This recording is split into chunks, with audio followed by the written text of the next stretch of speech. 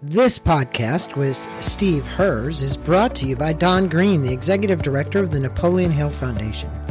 Please listen to podcast number 787, where Don and Greg speak about the Napoleon Hill Foundation's new book entitled Success: Discovering the Path to Riches. In their interview, Don discusses the fact that success is measured in many different ways, and you will learn about the 15 other steps to success discussed in the Laws of Success by Napoleon Hill. I hope you enjoy this interview with Napoleon Hill's Foundation Director, Don Green. Now enjoy our featured interview on Inside Personal Growth with Steve Herz, the author of a new book entitled Don't Take Yes for an Answer. Welcome back to Inside Personal Growth. This is Greg Voisin, the host of Inside Personal Growth. And Steve, as I do every time I come on one of these shows, doing this for 14 years, you have to thank the listeners out there and the people that come in through all the various channels we have now. We are now on 11 channels. And I have joining me from New York, right, Steve? Correct, New York. New York. Don't take yes for an answer. Using authority, warmth, and energy to get exceptional results. Steve Herz. Steve, welcome to the show. Thanks, Greg. Really happy to be here. Appreciate you taking the time to speak to me.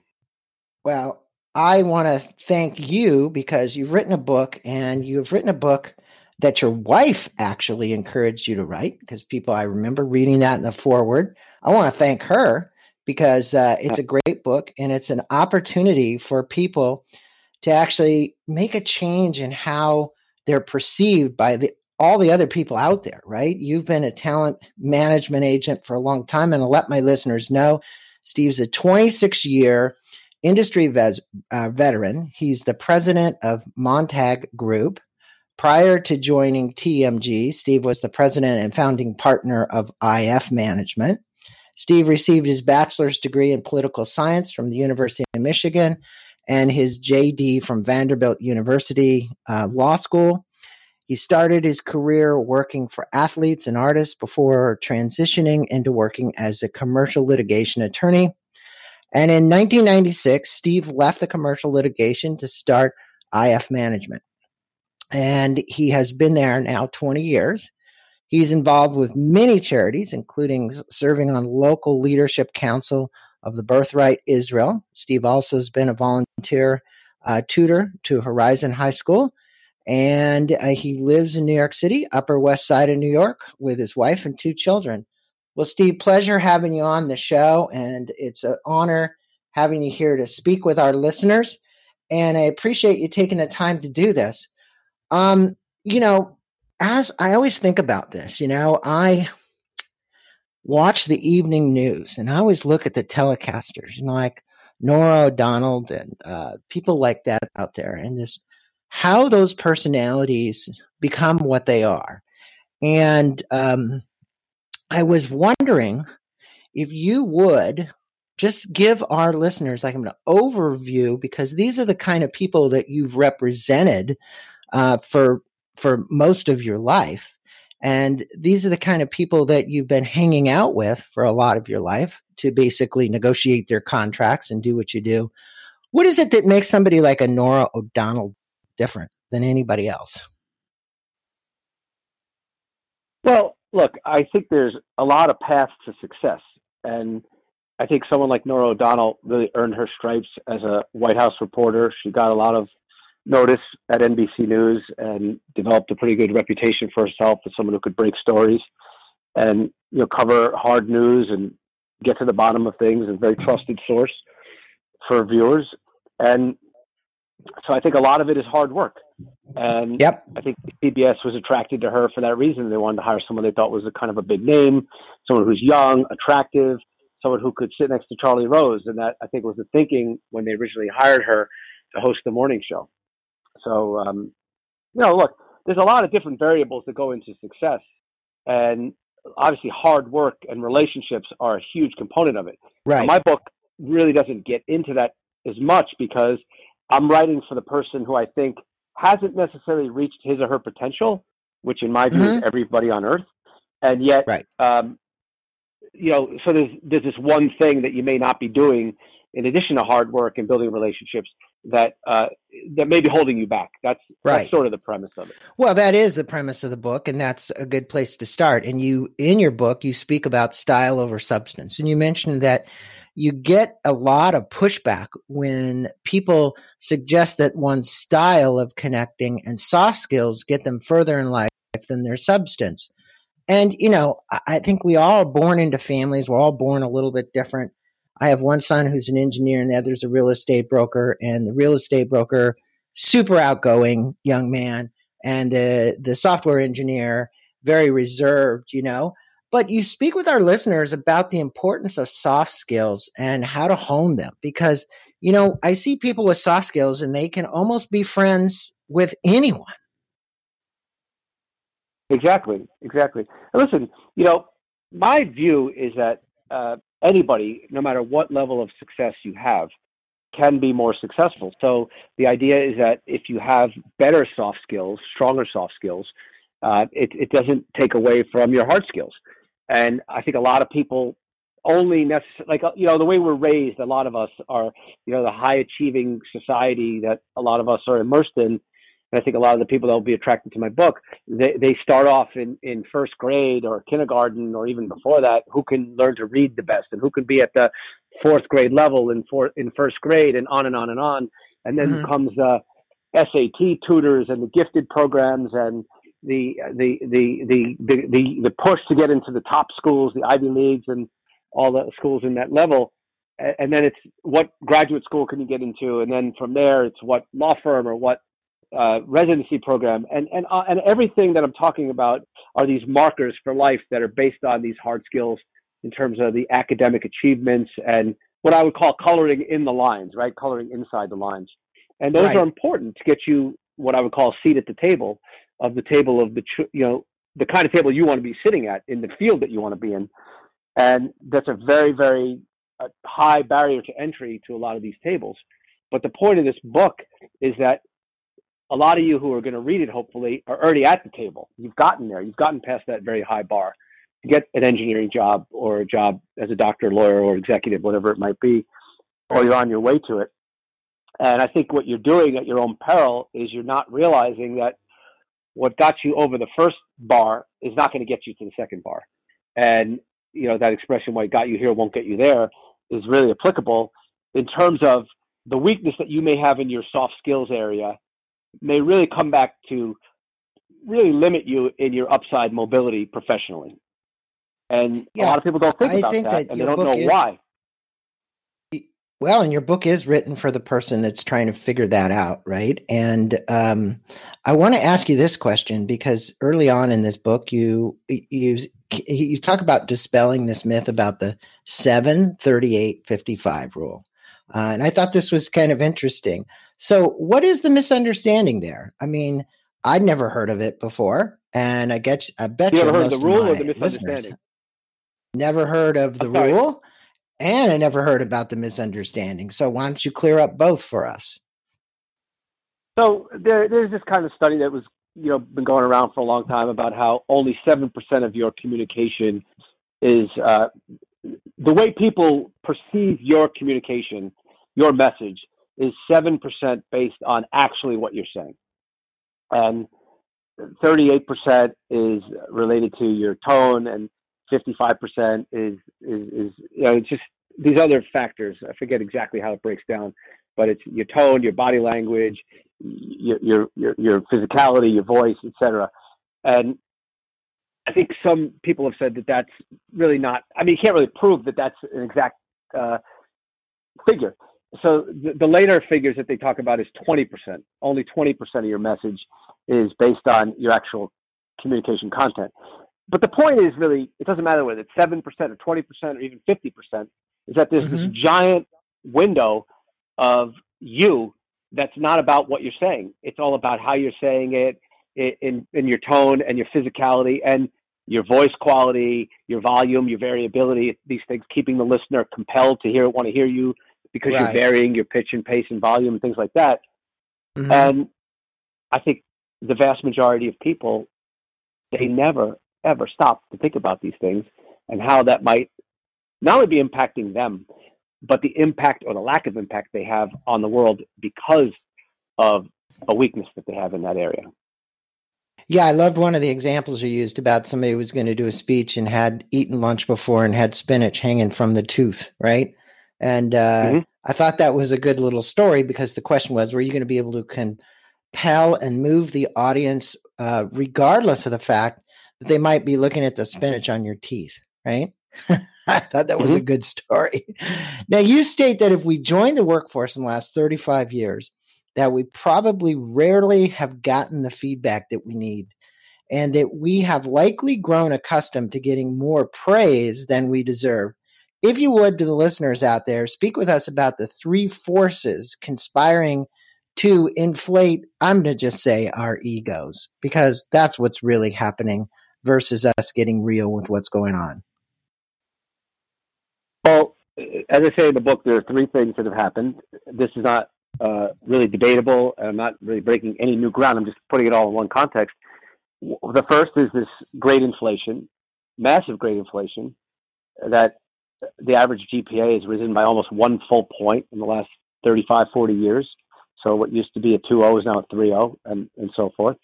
That a lot of universities and high schools don't want to give or don't give out C's to students because A, they don't want to, and B, they don't want to get the pushback from the parents and the students who are very aggressive now, and social media culture. And universities don't want to do that because it's a consumer first product now. College, in a lot of ways, they rely on the U.S. News and World Report rankings, and part of that is based on how happy the students are, and students are going to be happier with higher grade point averages.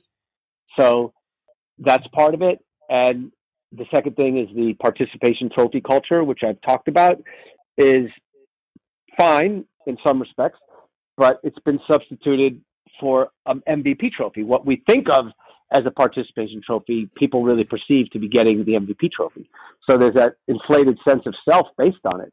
You think you came in first place because you got a participation trophy. Well, no, you didn't. You just showed up. And the third thing, which is kind of dangerous, I think, in terms of the three pillars here that I'm talking about, is HR departments not really wanting to fire people, certainly with any degree that they used to. They will use any kind of euphemism, whether it's you've been downsized or reorged or rift, reduction in forces. It's the old line, it wasn't you, it's me. We're letting you go, but it's because of us. Well, that's sometimes true, but often it's not true. And the reason why you were on the wrong end of a reorg or a downsizing is because they don't like you for XYZ reason. You weren't good enough at the job. And what I try to say in the book is it might also just be that you were just as good as everybody else, but you didn't communicate well, and therefore you didn't develop the relationships you needed to. You didn't win the day with your arguments because you didn't have the authority and you weren't energizing other people. So when they had to choose between letting go of 10 people, you were on the wrong end of that equation. Well, and, all of this soft skills and our critical thinking skills and all of these things that we use to master whatever it is we're doing are so important. And I think that what you are telling people in this book is so important. And you suggest that people enable the voice and video function on their smartphone or their iPad, and that they do it more often so that they speak with AWE, authority, prep. So speak with our listeners, if you would, about what you reference in the book as authority prep. Yeah, I think it's just the ability to have the awareness and be prepared to know how you're going to sound in a particular setting before you go into that setting, and eventually practice it so much that it becomes second nature for you, that you're not really thinking about your voice. If you have a higher pitched voice that's compromising your authority, and that's not your natural voice, actually, it's just a bad habit that you've picked up over many years, which a lot of people do, that you might learn how to breathe better and how to bring the vocal quality lower into your diaphragm with better breathing. And therefore, you'll have more authority around yourself. And the opportunity to use the video or audio playback function is something that's going to give you that feedback in what I would call the low impact moments of your life, where it doesn't matter so much if you don't come across with a lot of authority. And yet it still gives you that opportunity to do what I would call batting practice and then build on that. Same thing is true with the video. You can see and I've seen this in myself over just doing it myself over the last few years in writing the book and taking my own advice. My posture sometimes can be poor. I can lean over at times. I don't smile enough. So you see this back on your own video, and once it becomes very aware to you, then you can start to improve upon it. Yeah, and I think anybody who is in front of the public or even in small groups, how you handle yourself in large audiences, mid-sized, small groups is so important. You even talk about dress in the book, but you state in your chapter on commanding authority, and I love this, would England have endured World War II without the stirring the order of Winston Churchill? Would India have achieved independence without the steady resolve of Mahatma Gandhi? How would you advise our listeners about speaking with authority? And when you hear old tapes of Mahatma Gandhi or Winston Churchill, you notice these long, pregnant pauses in both of those gentlemen. And they're making a point. When you watch old reels of a lot of people that were either on the news then or whatever, I noticed that they spoke with more diction. They spoke slower. What is this? What you would call speaking with authority? Well, it's a lot of things. It's finishing your sentences. It's believing what you're saying. It's having the conviction to basically sell yourself on the idea before you go out there and talk to other people about it. It's having a strong voice, both in terms of your diction, your resonance, vocal quality, your pitch level. It's understanding that. It's not using filler words. A lot of people say, like, as you know. And to your point about Winston Churchill, instead of saying filler words, he did use the pregnant pause to great effect. And the other thing is, look, authority can't stand on its own. I mean, if you're just an authority figure or an authoritative speaker and you don't have a way to connect with your audience, then you become what I would call an authoritarian, not an authority. And you don't want to be an authoritarian. And I talk about warmth in the book, so I just jump ahead for a second here because it's important. These things don't work alone. They work in tandem with other things. So if you speak with authority and you pause and you then kind of lower your voice a little bit, you're letting the listener in, hey, the last sentence was performance, right? Mr. Gorbachev, tear down that wall. And then the next sentence is, lowering the voice a little bit, letting your audience in. I was talking about this last night about how former President Obama gave one of his best speeches when he said, we're not blue state America, we're not red state America, we're the United States of America. And then he quickly paused and let his voice down. You listen to I Have a Dream, Martin Luther King, he does that to incredible effect. Yeah. But I just want to add one other thing that you kind of referenced earlier, but I want to really hammer this point home to your listeners. So I think it's one of my most important points in the book is that most of us don't really ever speak to large audiences in our lives. And yet our success hinges on our ability to speak to small audiences of one or two. So I talk about in the book this distinction between public speaking versus private speaking. And it's my contention that private speaking is actually a lot more important than public speaking. Because if you can't master private speaking, then you'll never get a chance to public speak. And so that's a skill that I think everybody should think about really mastering. Yeah, it is important that people learn not only in these small groups, whether it's they're at the boardroom or they're in a small meeting, a team meeting, how they address the group. And I love this story that you told in the book. You were just talking about warmth. You call it the seed of trust, about the young lady that came into your agencies and how you weren't listening and you were just trying to kind of push her to sign with your agency. And as a result of that, you never heard from her again. You never signed anything, obviously. Speak with our listeners, if you would, about what we're going to talk about: authenticity, warmth, engaging, and vulnerability in winning someone's respect. Because Brene Brown on vulnerability is probably someone that how many people have viewed her video now? 10 million, something like that. I think it's such an important quality for people to really understand. I agree. I think she's fantastic, and I'm a big fan of hers. I've watched all the videos, so yeah, she's great. But I mean, when you say this warmth and engaging, when you look at her, here she is, a professor at a university. She's basically warm, she's engaging, she's authentic, and she's certainly vulnerable. And what you're saying is, at that time with this young lady, you weren't carrying the qualities that you needed to listen. And I think what's important here is about learning how to listen and to do it with those other qualities. What advice would you give the listeners?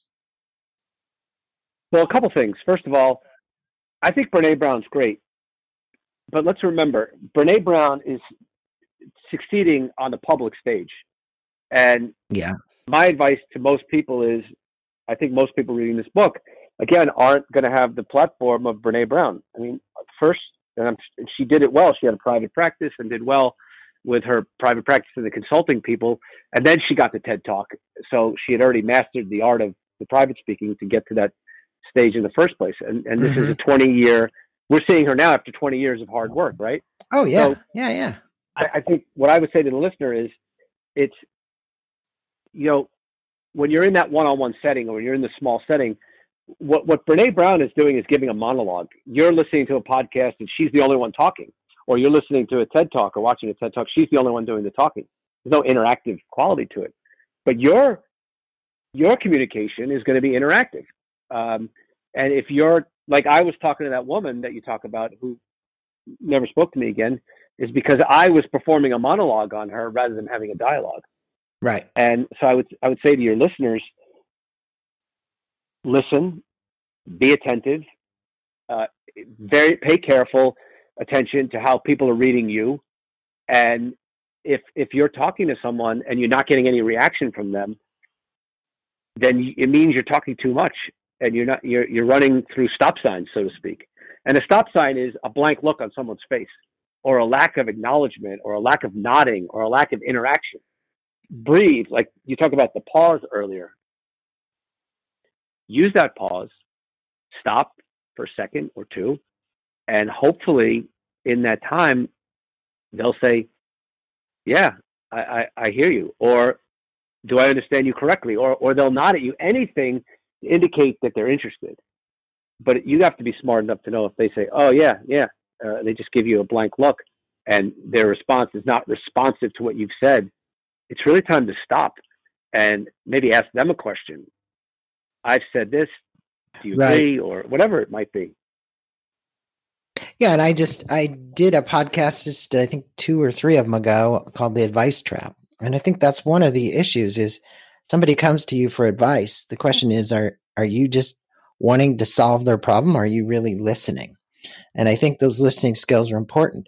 And that happens a lot in small group environments where people are working inside of companies, people looking for advice. But you need to hear the other person. You need to understand them at a very deep level to really be able to engage and be able to take the time to solve the problem. Now, you state if we're losing sales or we're struggling to form solid relationships, that we need something to turn up the heat. You have what you refer to as your warmth cheat sheet.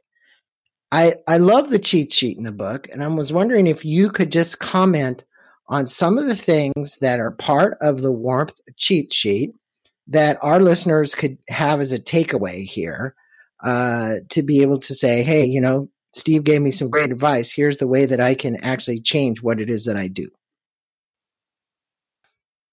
Well, sure. Well, I don't have the book in front of me here, so if you could just give me, I don't have the whole thing memorized. Could you just tell me a couple things on there that you want me to talk about, and I'll just run right through them for you.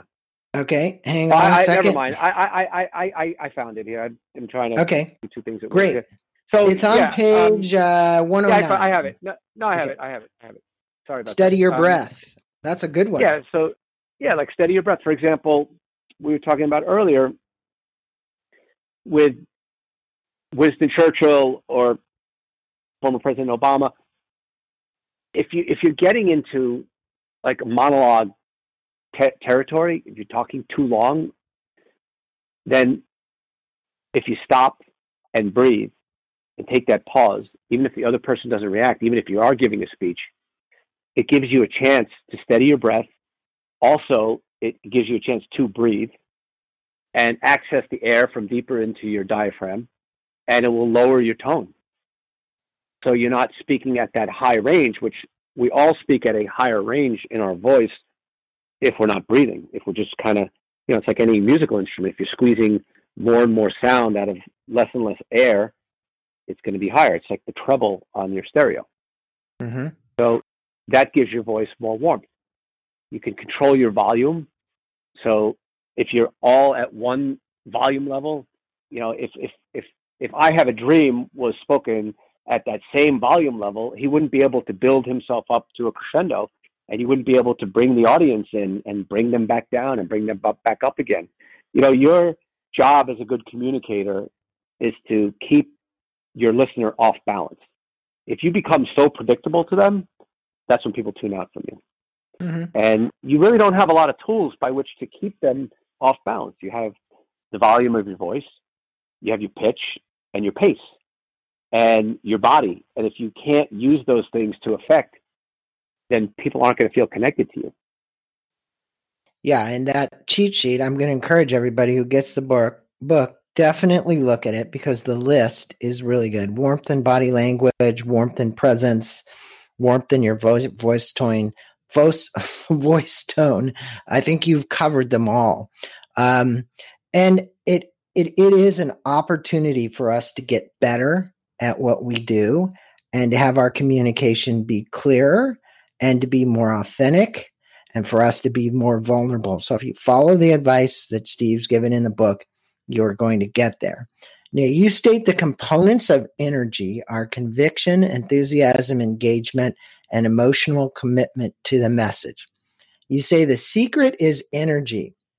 How would you advise somebody to increase their energy level to get their listeners more engaged with them? I know you were just talking about sometimes you slump over, you looked at yourself, maybe your eyes, the way in which you're looking at the group of people that are with you, the speed and the cadence at which you're delivering. What can we do to actually up that energy level? Well, I think, it's tied to warmth. Be interested in the subject matter. I just believe that anything on earth can be interesting. Anything. Mm-hmm. If you wanted to learn, if I gave you a tour of the Tootsie Roll factory, there'd be a million interesting things to learn about. Like, when did the company start? Who runs it? Why did they start using those ingredients? What sales are like? How did they manufacture this? What are they doing with that? How many people work on the factory line? How long does it take to make one? I mean, I'm just using this by way of example. And I know people that are like this, and I try to be like this, is that if you really take the opportunity in your conversations to really learn and be curious about the other person and the other person's subject matter, then they're going to feel energized by you because you're going to be very interested in them and people respond to that. And also, you are going to be more energetic because just that behavioral way of being and being. I'm getting excited, by the way, right now in this podcast talking to you about Tootsie Rolls. And I haven't had a Tootsie Roll in probably 20 years. Well, you're going to have to go get some. Right. And so I think people that I really respect, and I talk about this guy, Lawrence Epstein, in the book, because he was a lawyer and he was very successful as a lawyer. And he grew up in a casino family in Las Vegas. And he said, if you ever told me I would be running, he's the COO of this company called the UFC, Ultimate Fighting Championship. He said, if you told me I'd be, working in my life and being an executive, it's something that people used to call cage matches, I would have thought you were crazy. But he's into it because he's very interested in the subject. And I'm telling you, like, if he left that company tomorrow and some water company hired him as head of bottling, the guy would know everything about bottles in the span of a month.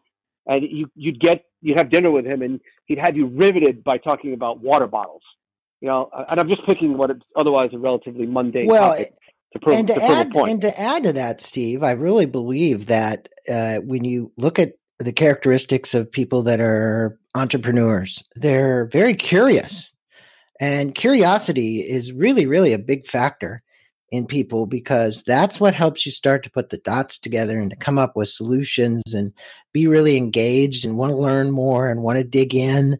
All of that stuff's important, right? Absolutely, 100%. And you say there's two types of ambitious people: diligent, committed individuals who develop strong reputations for their expertise and effectiveness. And then you say, and diligent, committed individuals who develop strong reputations for their expertise and effectiveness, and also achieve the highest levels of professional and personal success. So, in your mind, or as you see it, what's the difference between what you said in those two sentences in the book? The difference is that the second group of people are working no harder than the first group, maybe sometimes not as hard, but they're working smarter because they're doing all the things that the diligent people in Group A are doing, but they're also connecting more with people, so they're engendering more trust in those around them. And over time, in the aggregate, they're going to get more business because of that, or better relationships, or more promotions because of that trust.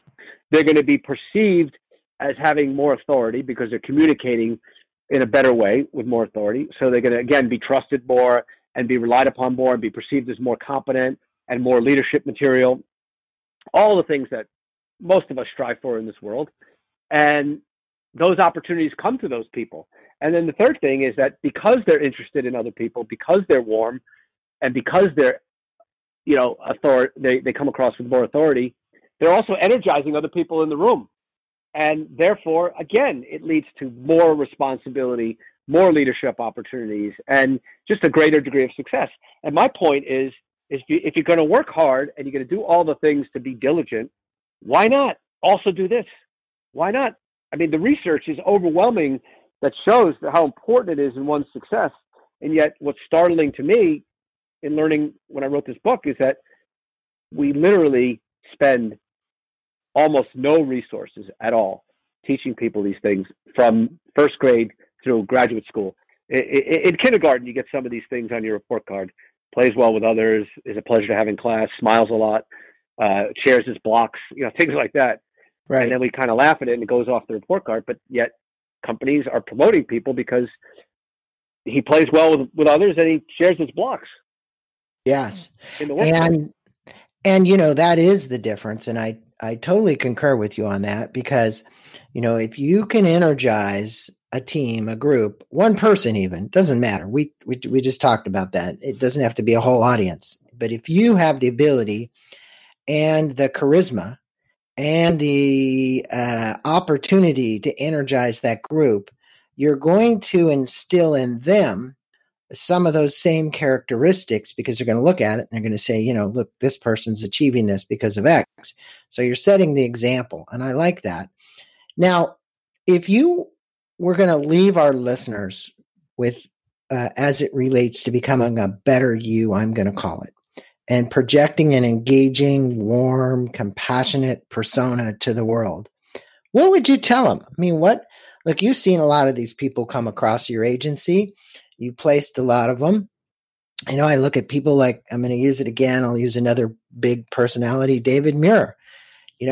I watch him at night because he's super engaging, but if we're going to aspire to be ourselves, not David Muir, what would you tell us about actually being a better you?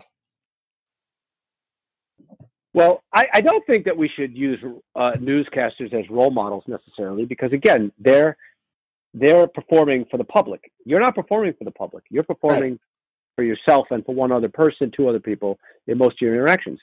I would say just follow the advice of the book, which is, work on your voice, work on your body language, take inventory of yourself. Do you really have the kind of authority about yourself? Are filler words killing you in your communications with people? Are they not necessarily killing you, but are they holding you back? Do you inflect enough when you talk to people? Do you not see the stop signs and run through them? are you really curiously interested in other people? Do you indicate that in your communication? And do you care about other people? Or do people think you're a selfish jerk narcissist? And is that hurting you because behind your back, people don't want to be around you and they might tolerate you because they have to, but they're certainly not going to be rooting for you. So, look, I've tried to do something over the last few years is rewrite my emails.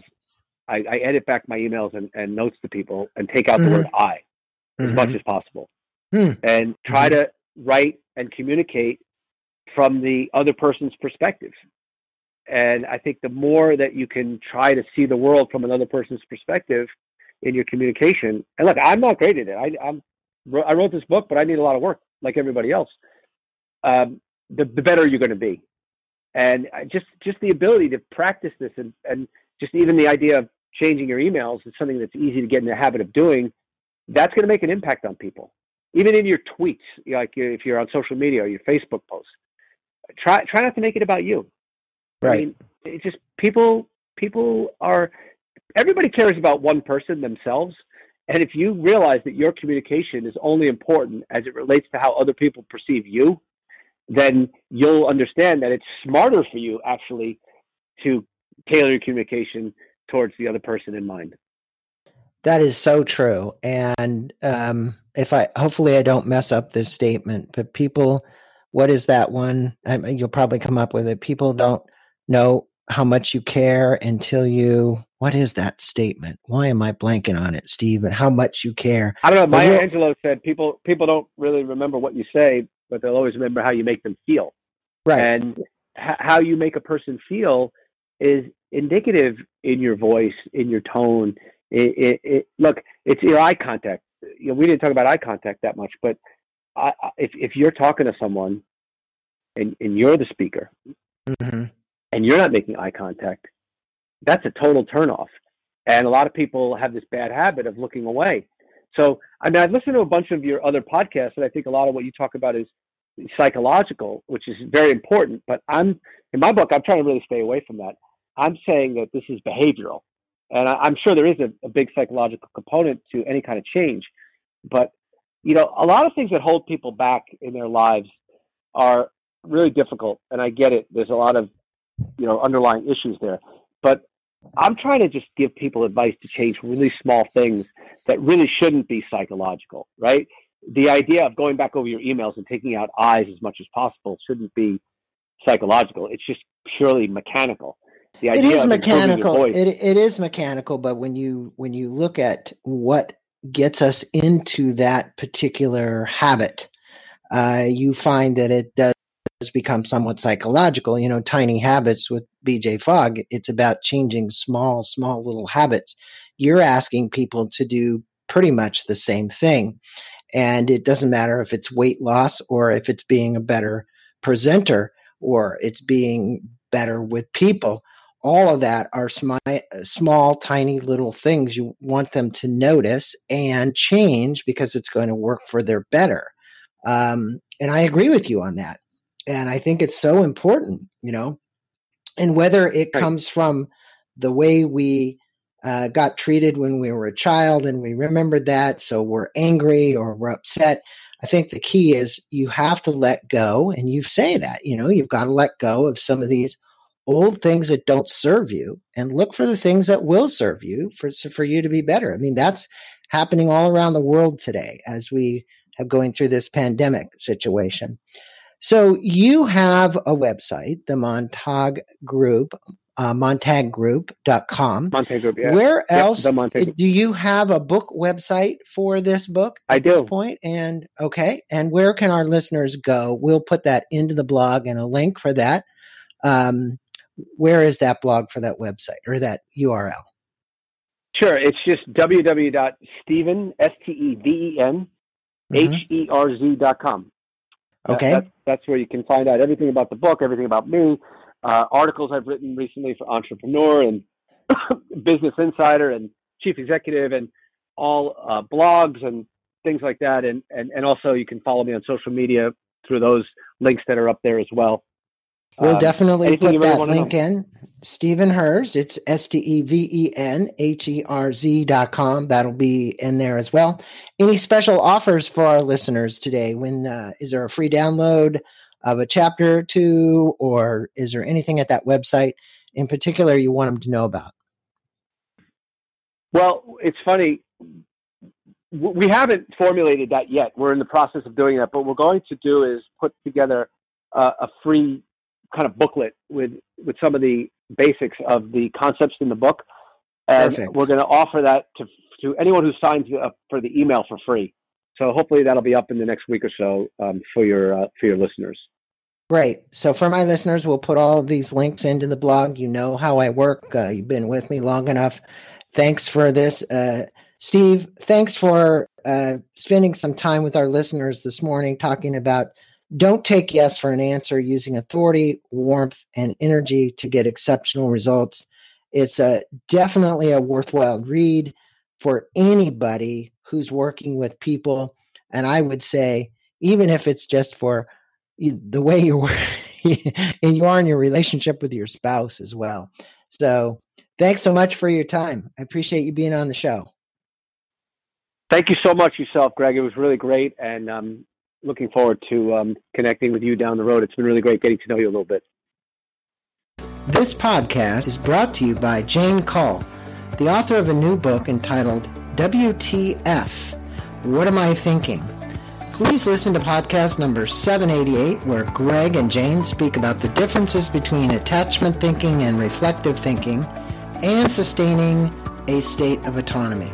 Jane has created a process called WTF that's designed to move you from your automatic, repetitive attachment thinking process to one that gets you to think about the negative thoughts that you're repetitively thinking and change to a reflective thinking process which helps you to find who you really are and become free again. If you want to learn more about Jane Cull and her new book called WTF, What Am I Thinking?